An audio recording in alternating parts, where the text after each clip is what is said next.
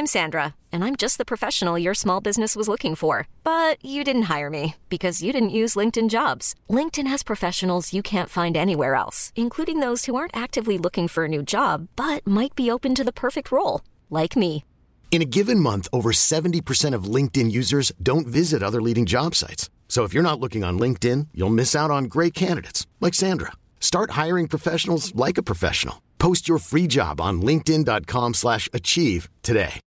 Millions of people have lost weight with personalized plans from Noom. Like Evan, who can't stand salads and still lost 50 pounds. Salads generally for most people are the easy button, right? For me, that wasn't an option. I never really was a salad guy. That's just not who I am. But Noom worked for me. Get your personalized plan today at Noom.com. Real Noom user compensated to provide their story. In 4 weeks, the typical Noom user can expect to lose 1 to 2 pounds per week. Individual results may vary. When you make decisions for your company, you look for the no-brainers. And if you have a lot of mailing to do, Stamps.com is the ultimate no-brainer. It streamlines your processes to make your business more efficient, which makes you less busy. Mail checks, invoices, legal documents, and everything you need to keep your business running with Stamps.com. Seamlessly connect with every major marketplace and shopping cart. Schedule package pickups and see your cheapest and fastest shipping options from different carriers, with rates up to 89% off USPS and UPS rates. And with the Stamps.com mobile app, you can take care of mailing and shipping wherever you are. Make the same no-brainer decision as over 1 million other businesses with Stamps.com. Sign up with code PROGRAM for a 4-week trial, plus free postage and a free digital scale. No long-term commitments or contracts. That's Stamps.com. Code PROGRAM. In business, you rarely hear the expression "for life." You make a purchase for a product, for a service, and there's a time frame there. Well, that's not the case with Awaken 180 weight loss.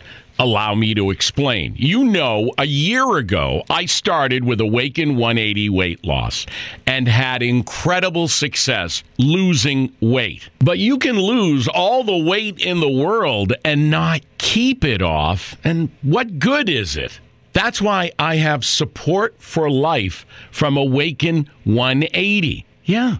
I mean, I go back for check-ins and make sure everything's going smoothly. But if I ever had a problem, the counselors are there to get me back on track. Why don't you do what I did and call for a consultation? 844-346-1800. 844-346-1800 or go to awaken180weightloss.com.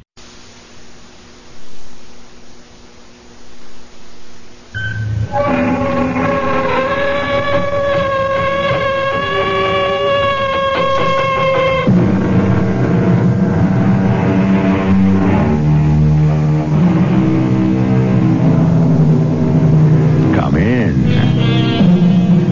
Welcome. I'm E.G. Marshall. Samuel Clemens, better known by his pen name Mark Twain, had a long love affair with the Mississippi River. Glowing with sparkling remembrance, he has claimed, considering the Missouri, its main branch, it is the longest river in the world, 4,300 miles. The Mississippi is remarkable in another way. It is always moving its habitat bodily, always moving sideways. Remember that and listen. That is the reason for the ring on the finger. The ring? So that if one should wake and twitch, the dead bell would ring.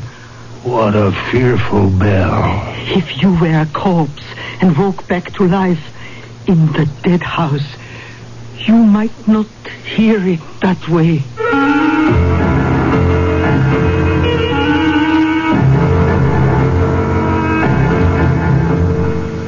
Our mystery drama, The Dead House, was adapted especially for the Mystery Theater by Ian Martin and stars Leon Janney and Robert Dryden. It is sponsored in part by Contact, the 12-hour cold capsule. I'll be back shortly with Act 1.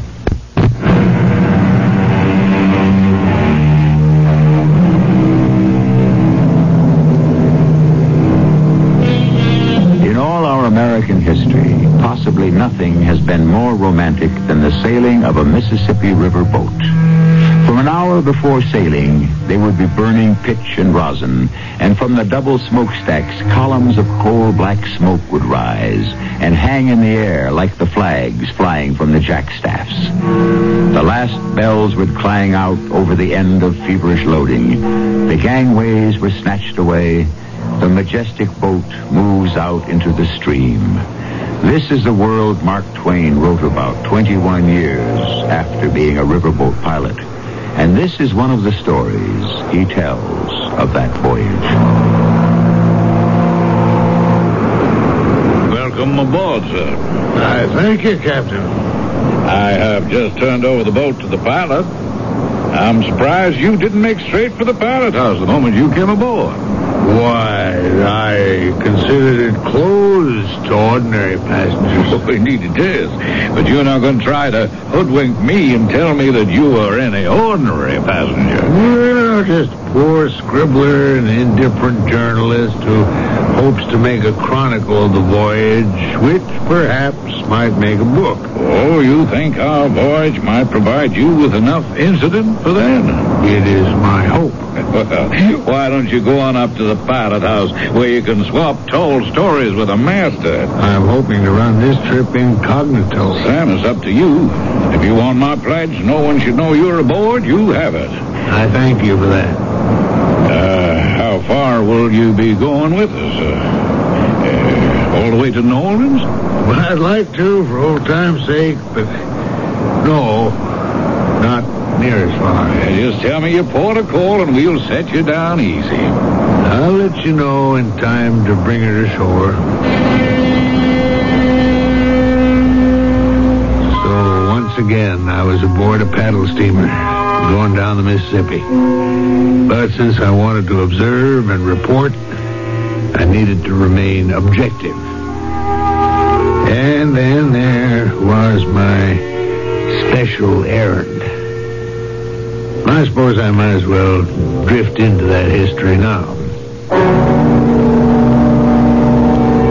Toward the end of the previous year, I had been in Germany, in Munich, spending some time there with the hope of polishing my proficiency in the language. I am an incurable rambler, and during one of my wanderings, I visited the Dead House, an establishment where the government keeps and watches corpses until they decide that they are permanently dead and not in a trance. It was a grisly place that I shared with 36 corpses and the old lady who watched over them. Kann ich hier helfen, mein Herr? Entschuldige mir. Ich kann einzig klein Deutsch sprechen. Ich bin Amerikanischer. So, we can speak English if you will. Oh, thank you. To whom do I speak? I am the Frau Dahlweiner, now a widow. What brings you to the Schermetig place? Schermetig? That means in English what? Sad, melancholy? Yeah, melancholy. Here are the poor on these boards. No one mourns or cares for them. They're wrapped in shrouds, so they must be dead. Perhaps. Who is dead and who is alive? These are the doctor's choices. And the doctor is only a man. That is the reason for the ring on the finger. The ring? To which the wire is attached, which mounts to the ceiling, and so back into the watchroom, where it is attached to the dead bell. Bell? So that if one should revive and twitch or move, the dead bell will ring, and we shall know that they are not dead. Oh, how strange. What a fearful bell. Oh, if you were a corpse and woke back to life in the dead house, you might not hear it that way. It's fascinating. May I ask more questions? Your English is very good. Oh, my lodger has taught it to me. He is an American. Here in Munich? Yes. If you are staying here, Would you not like to come and see him? He is very ill. Perhaps you can raise his spirits. He knows far more of this fearful place than I do. This watchman's job was his before he took sick. Well, I don't know. I shall be leaving Munich shortly. Oh, such a short walk. And it would mean so much to him. Surely a man needs some warmth from some fire if he is about to die.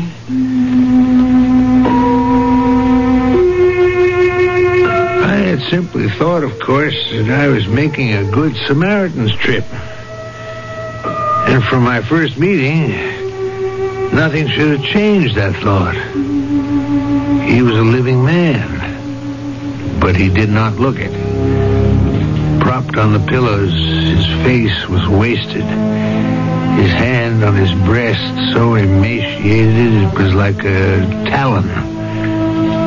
As Frau Dahlweiner began her introduction, his eyes opened slowly and glittered wickedly from the twilight of their caverns.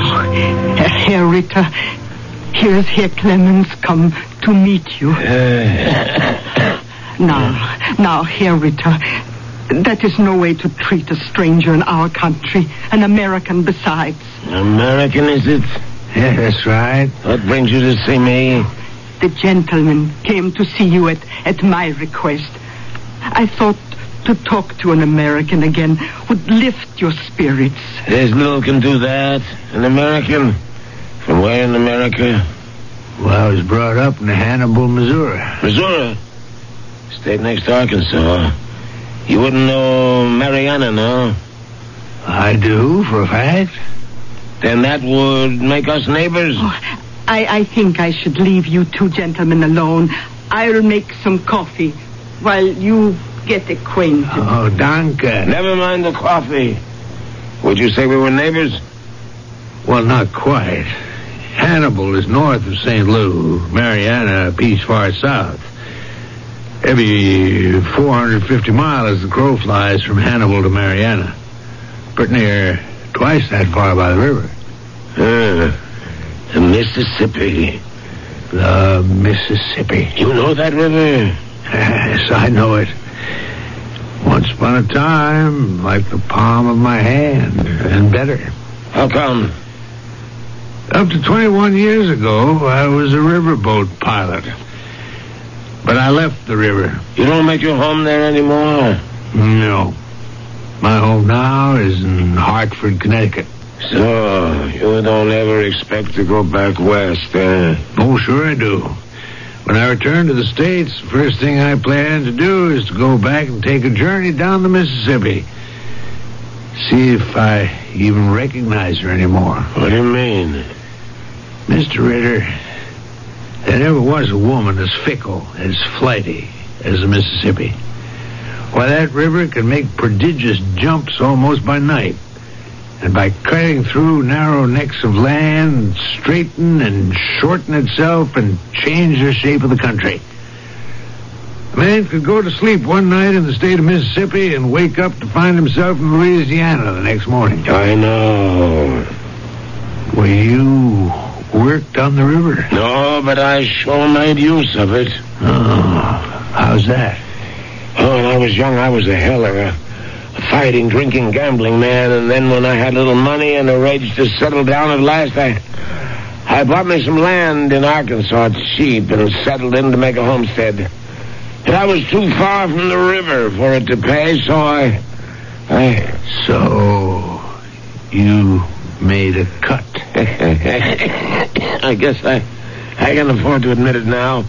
No human laws are going to catch up with me anymore. It's, one dark night when the river was rising fast, I cut me a little gutter across a neck of land. I don't have to tell you what happened.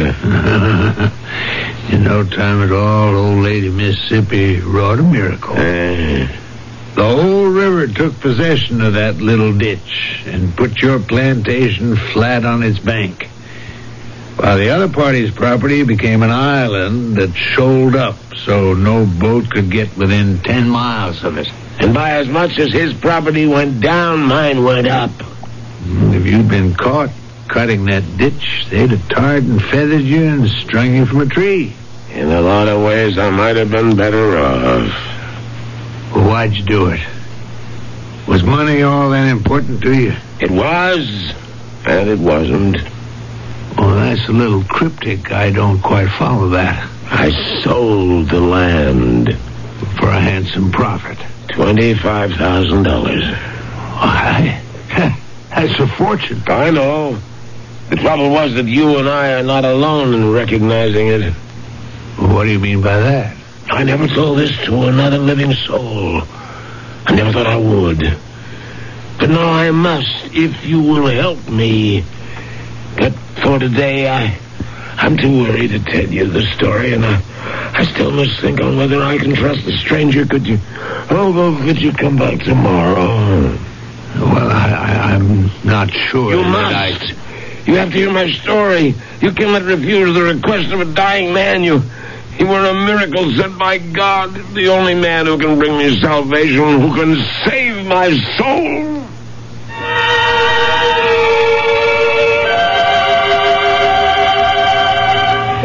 And with these words, according to Mark Twain's story, the dying man fell back on the bed, asleep, or in some sort of coma. In haste, Mark Twain fetched the widow and left the man in her care, troubled in his mind as to whether it would be in Ritter's best interest or his own to return. I shall be back with his decision shortly.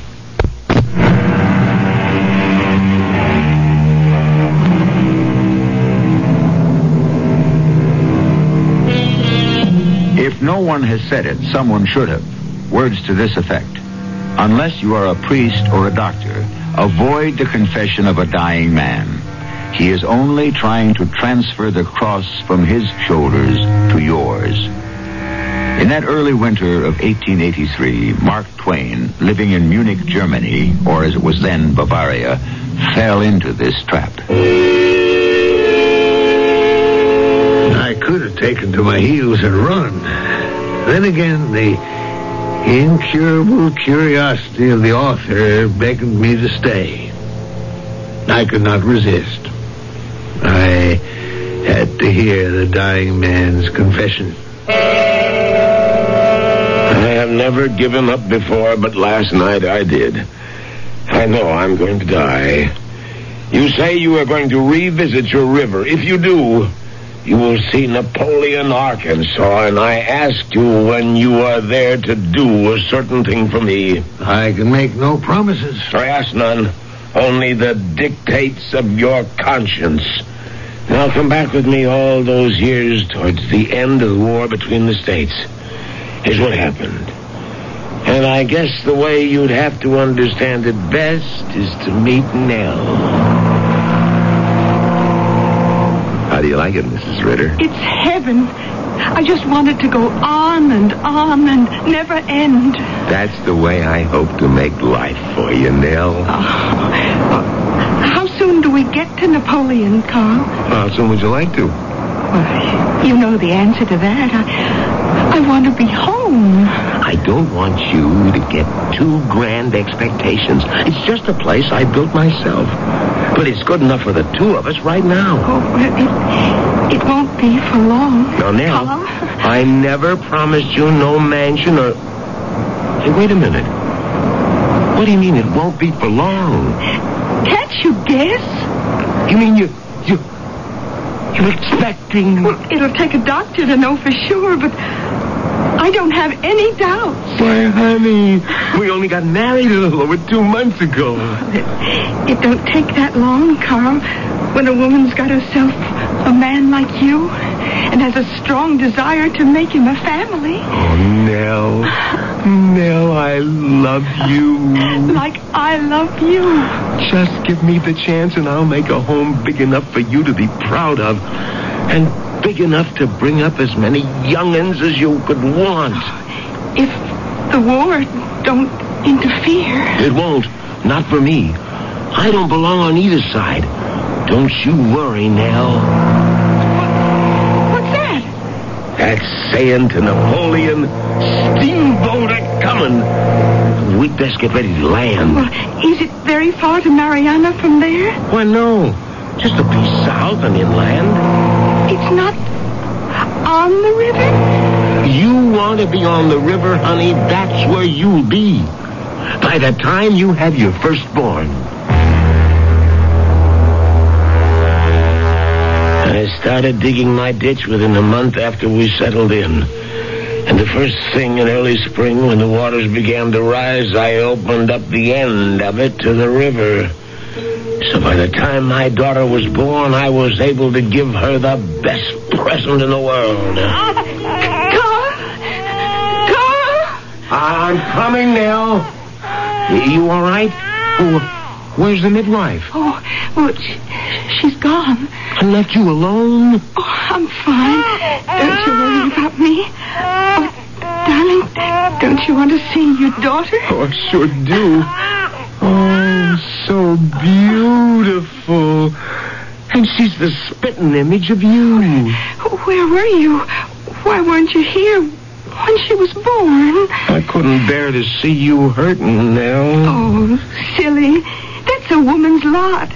And isn't it worth it to bring something like this into the world?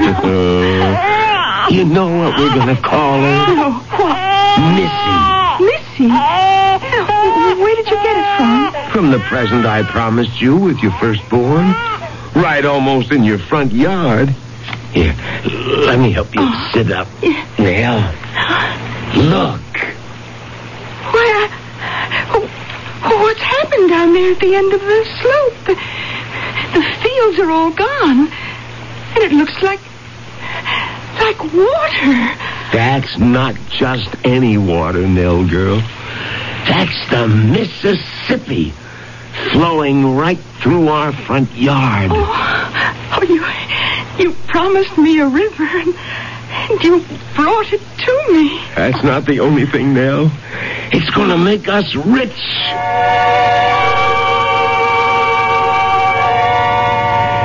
And in the next 2 years, Mr. Clemens, it did make us rich. In money, but not all the way in happiness. It was a lonely place, and except for the river, isolated from people. It was a bad time. The war was over, and renegade soldiers dressed as tramps and such were plundering the land. Nell was scared of them. I should have listened to her sooner than I did, but I moved too late. I sold the property, and there was over $25,000 in cash gold the night they came. I awoke from a deep sleep to find myself bound and gagged and the air tainted with chloroform. It was black as a witch's pocket. Somewhere far off, I heard the baby crying in my wife's voice. Don't harm him, please. Oh, my baby. I've told you where the money's hid. So you have, lady. Now all that's left is to shut your mouth forever.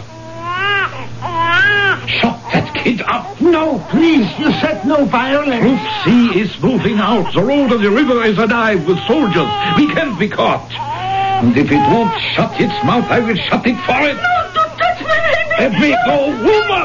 Now shut that kid. You killed my baby. You assassin, I'll kill you for that. I told you, woman. Get out here. You said no violence. You said we'd only gag them, not hurt them. Or I would not have come. Shut up. I had to change our plan when they waked up. You done all you could to protect them. Let that satisfy you. You relieved the woman and the baby alone now? Of course. And what about him? He might be playing possum. We should club him. No more clubbing. Suppose he could recognize us. He can't. We put him to sleep with a chloroform. Besides, it is pitch black in here. Okay, trooper, okay. We would take the chance. We have got the money, so strike a light so we can see to get out of here. I had no way to stop them. I couldn't move. The gag was so stifling that when I tried to speak, I could make no sound. It was dawn before I managed to wriggle free. And staggering to the other side of the room, I found my wife and daughter. Alive? No, Mr. Clemens, dead. There they lay, the poor, unoffending ones, their troubles ended, when mine had just begun.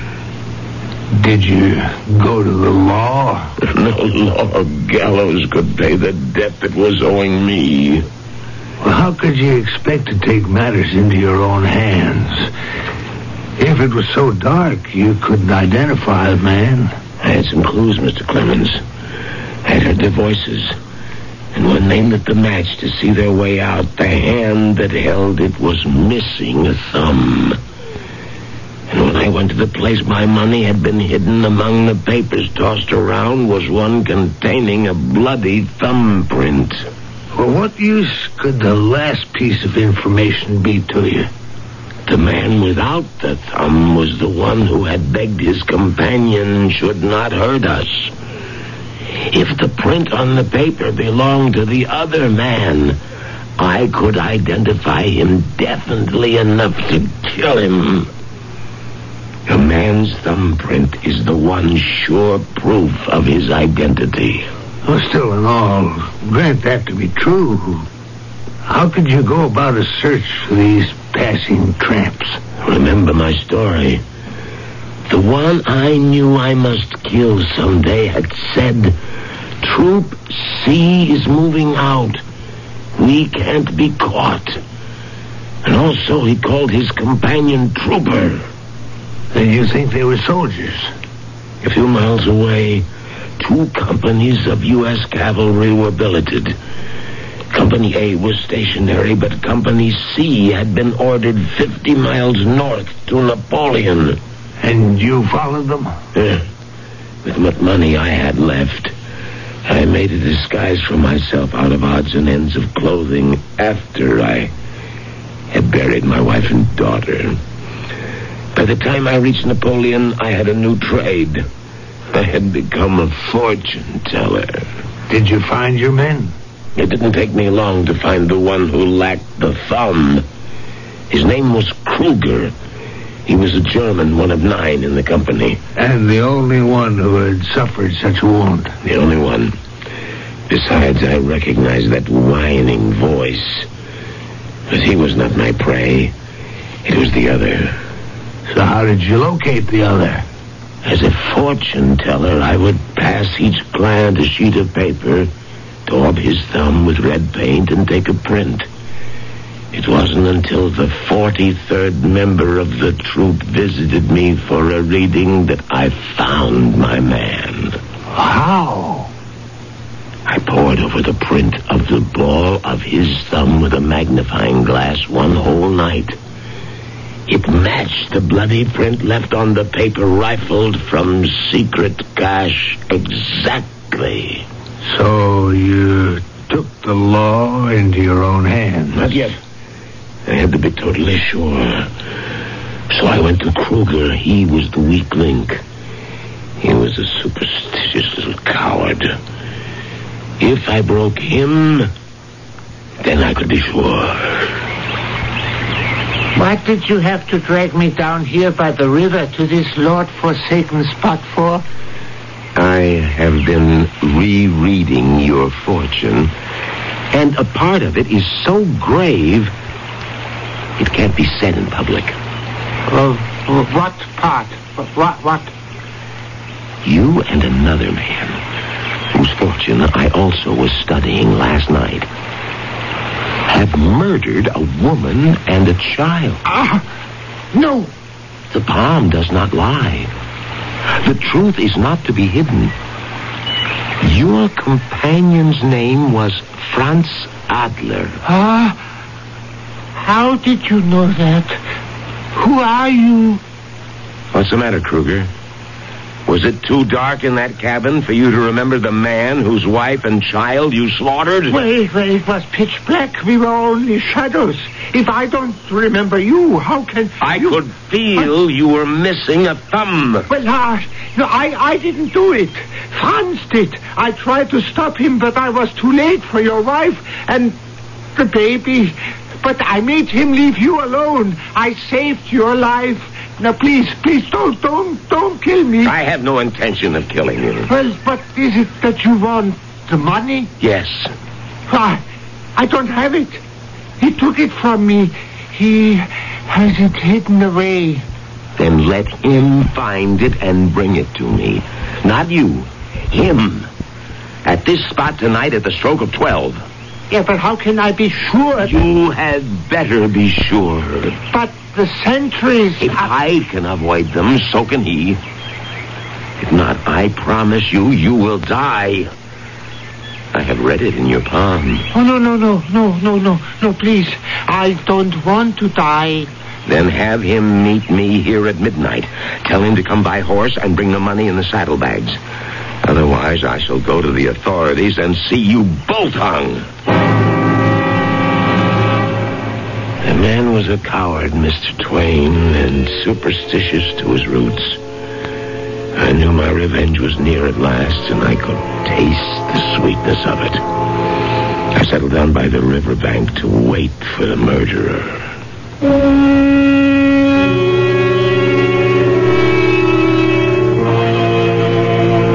At this moment in his story, Mark Twain reports that the dying man sagged back against his pillows, gasping for breath, as though in his last throes. Was he going to be able to finish his story? I'm afraid, like Mark Twain, we're going to have to wait until I return with Act 3.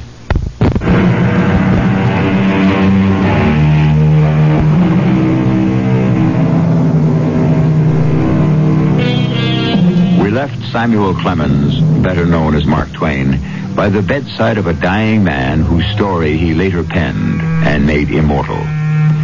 Exhausted by his narrative and the reliving of his tragic life, the man had sunk back against his pillows, fighting for breath. Aware that every breath may well be the man's last, Mark Twain leans over him anxiously. Mr. Ritter, I'm not done yet. I have to tell you the rest so I can make my request. It might be better if I fetch a doctor. No doctor can do anything for me now. I don't know if you should tax your strength. What other use have I for it? It won't keep me alive any more than I had determined Franz Adler would live beyond the moment I saw him. I wanted to watch his face, to gloat as he struggled in the death agony, to savor my revenge for my wife and child that he had killed. But that was to be denied me. He didn't meet the appointment? Oh, yes. He came. But before midnight, the moon had gone behind heavy clouds, and the night was as pitch black as the night he had come to my cabin. I lay hidden in the mangrove and watched him come on horseback. All I could see was a silhouette and the bulging saddlebags. My knife was in my hand. As he passed me with one leap, I was on him and had him dragged off his horse. And then all the plans went wrong. Instead of being the ambusher, I was ambushed. I drove my knife straight up through his belly, under the rib cage, and into his heart. He was dead before he could cry out. And I had my own life to think of. I mounted the plunging horse. And as the shots rang out, I clapped my heels to him and fled.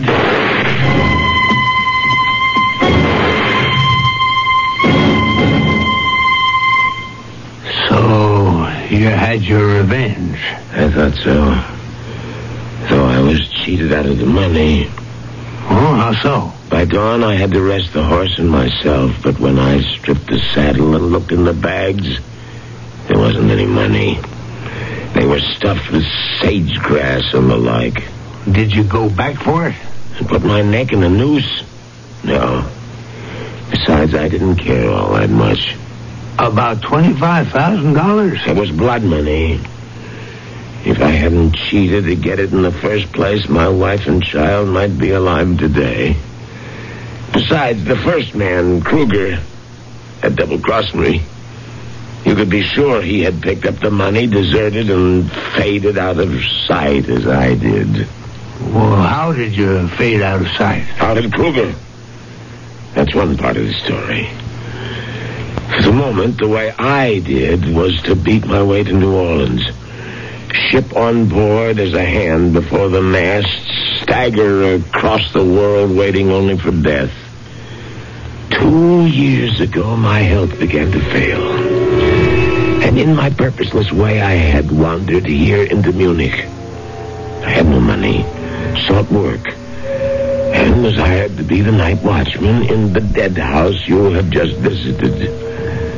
I liked it. I felt I belonged among the dead. Then one night, alone in the watchroom, cold, numb, comfortless, the incredible happened. Over my head, the dead bell rang. It was the first time I had ever heard it. For a moment, I was almost paralyzed, and I pulled myself together and ran to the corpse room. On a board table, one of the shrouded corpses, wagging its head from side to side, was sitting upright. Heaven, help me! It's all right. I'm here.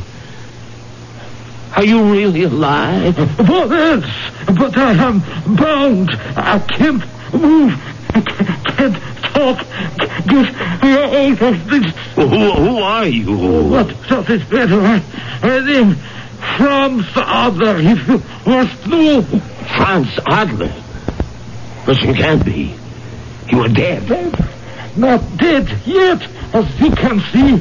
After 17 years. What are you talking about? I was only knifed last night. Get me out of this barn. Yes. First, let me strip the winding cloths from your face. Yes. That is good. No. It is you. The same Franz Adler. What is the matter with you, fool? Unwind the rest of these bandages so I can move.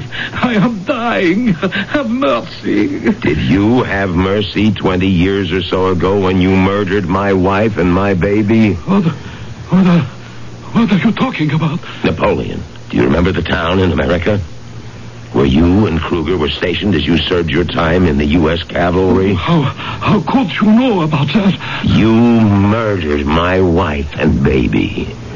You?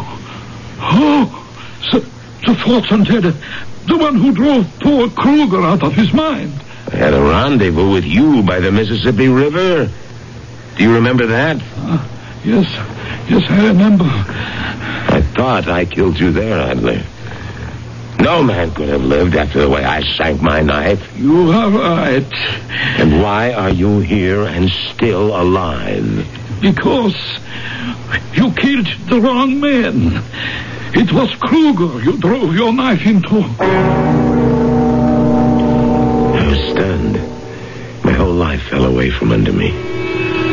I looked at the ghastly specter in front of me, his whole body swathed in bandages. Helpless. My prisoner. And all through his stammered explanations, the one inflexible thought in my mind was, you escaped me once, you won't escape this time. Please, what do you want of me? I want to know how you're still alive. When I killed you all those years ago. You talked to that fool Kruger. You scared him half to death. He came to me saying that I had to meet you by the river with the money. But you sent him instead? He had no choice. He knew I would kill him unless he obeyed. Poor silly little man caught between forces he could not handle. So you double-crossed him, too, and allowed me to kill him first. What do you mean, first? Before you started shooting and trying to kill me. No. That was the watch patrol. Don't lie to me. Only one person was firing. You would have killed me with as little compunction as you killed my wife and my baby. No, that was an accident. Look, please, help me out of here. I can make you rich again. How? The money, the $25,000, your money. It isn't all spent by now? No, it is still hidden where it was 17 years ago. You didn't take it and spend it? When Kruger was found dead, I was arrested for his murder. I managed to escape from the army stockade and flee America back to Germany. I never had a chance to pick up the money. The money poor Kruger thought he was bringing me in the saddlebags. Yes, he was a fool. But we have not, huh? We are men. We can make a bargain. What bargain? Unloose me from these bandages. Set me free. And I will tell you where to find the money. How can I trust you? You can trust me. As much as you trust me? Yes. All right. First, where's the money? It is in the town of Napoleon, at the corner... Wait, not so fast. Let me write this down. Napoleon, yes. Corner of... The corner of Orleans and Market. Mm-hmm. A brick livery stable. Yes. Cut a corner from the courthouse. Third stone, fourth row. Behind God, this house. Help me out of the bandages. Why? I need the doctor. Or I will die. But you are here in the dead house. You are already dead. No, I ran the deathbed. In all the years in this dead house, the dead bell has never rung. I didn't hear it ring. You came in answer to it. Did I? And we made a bargain. Please, I told you where the money is. You can have it back. Can I have my wife back? Or my baby daughter? You've got to help me. I will. I caught you escaping from the grave. This time I intend to make sure that you will be thrust into it forever.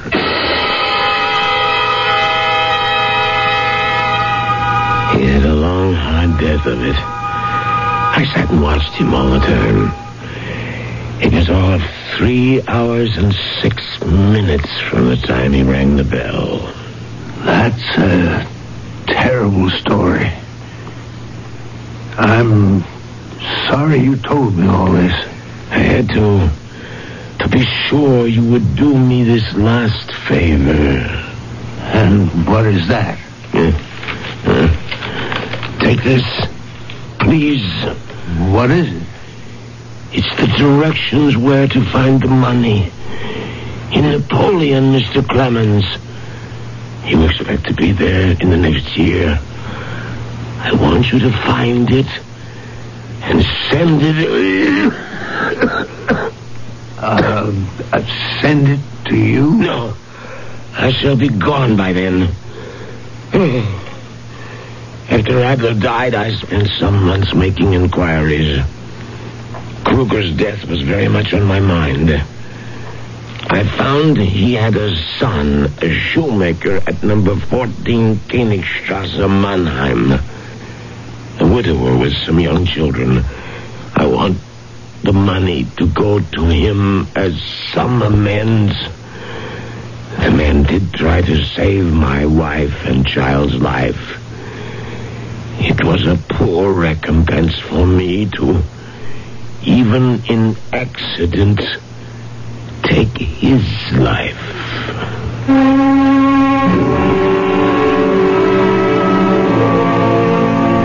This tortured man was dead. And he had laid on me a heavy burden. Within the next year, here I was on the Mississippi, nearing Napoleon, with my scribbled directions of how to find a... I was far from morally sure anyone should own.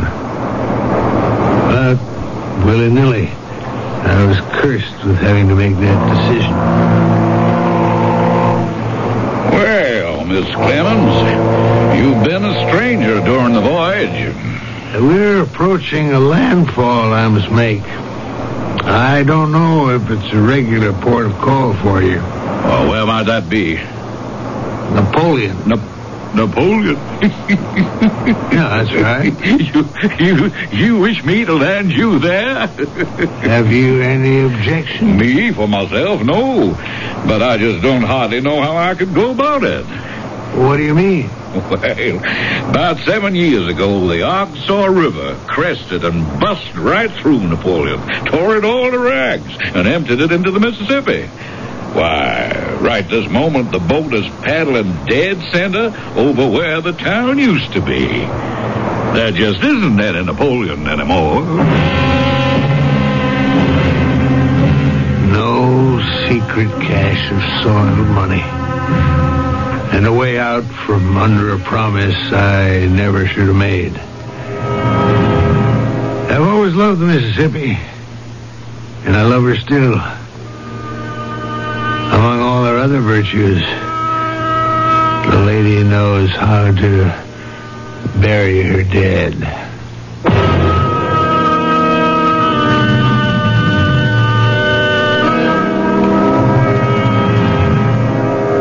A complex story, related by a master storyteller, sandwiched among fact and fiction in Mark Twain's account of his return to the Mississippi.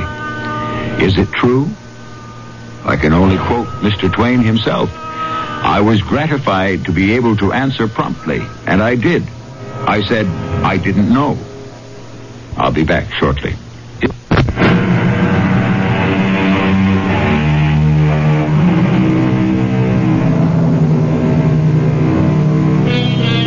Mark Twain, Samuel Langhorne Clemens.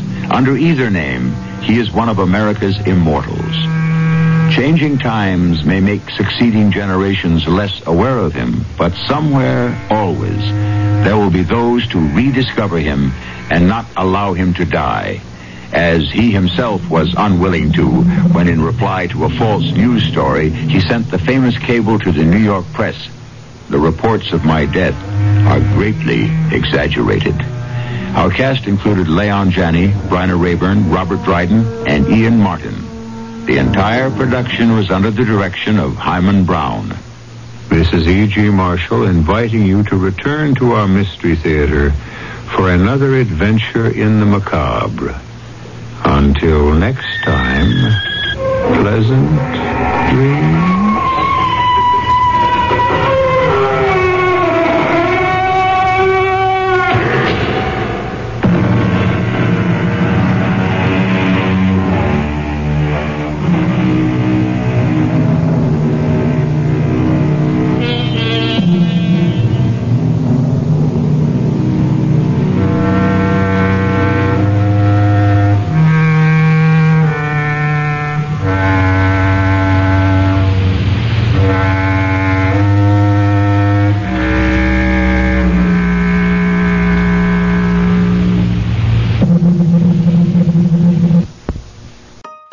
Staying healthy isn't easy. Watching your diet, hitting the gym, avoiding stress. But a good night's rest helps boost your overall health and wellness. And it couldn't be easier. The Sleep Number 360 Smart Bed effortlessly adjusts and responds to both of you. The result? You wake up ready for anything. Proven quality sleep is life-changing sleep. Don't miss our weekend special. Save up to $1,000 on Sleep Number 360 Smart Beds, plus special financing. Ends Monday. Special financing subject to credit approval. Minimum monthly payments required. See store for details. In business, you rarely hear the expression "for life." You make a purchase for a product, for a service, and there's a time frame there. Well, that's not the case with Awaken 180 weight loss. Allow me to explain. You know, a year ago, I started with Awaken 180 weight loss and had incredible success losing weight. But you can lose all the weight in the world and not keep it off. And what good is it? That's why I have support for life from Awaken 180. Yeah. I mean, I go back for check-ins and make sure everything's going smoothly. But if I ever had a problem, the counselors are there to get me back on track. Why don't you do what I did and call for a consultation? 844-346-1800. 844-346-1800 or go to awaken180weightloss.com.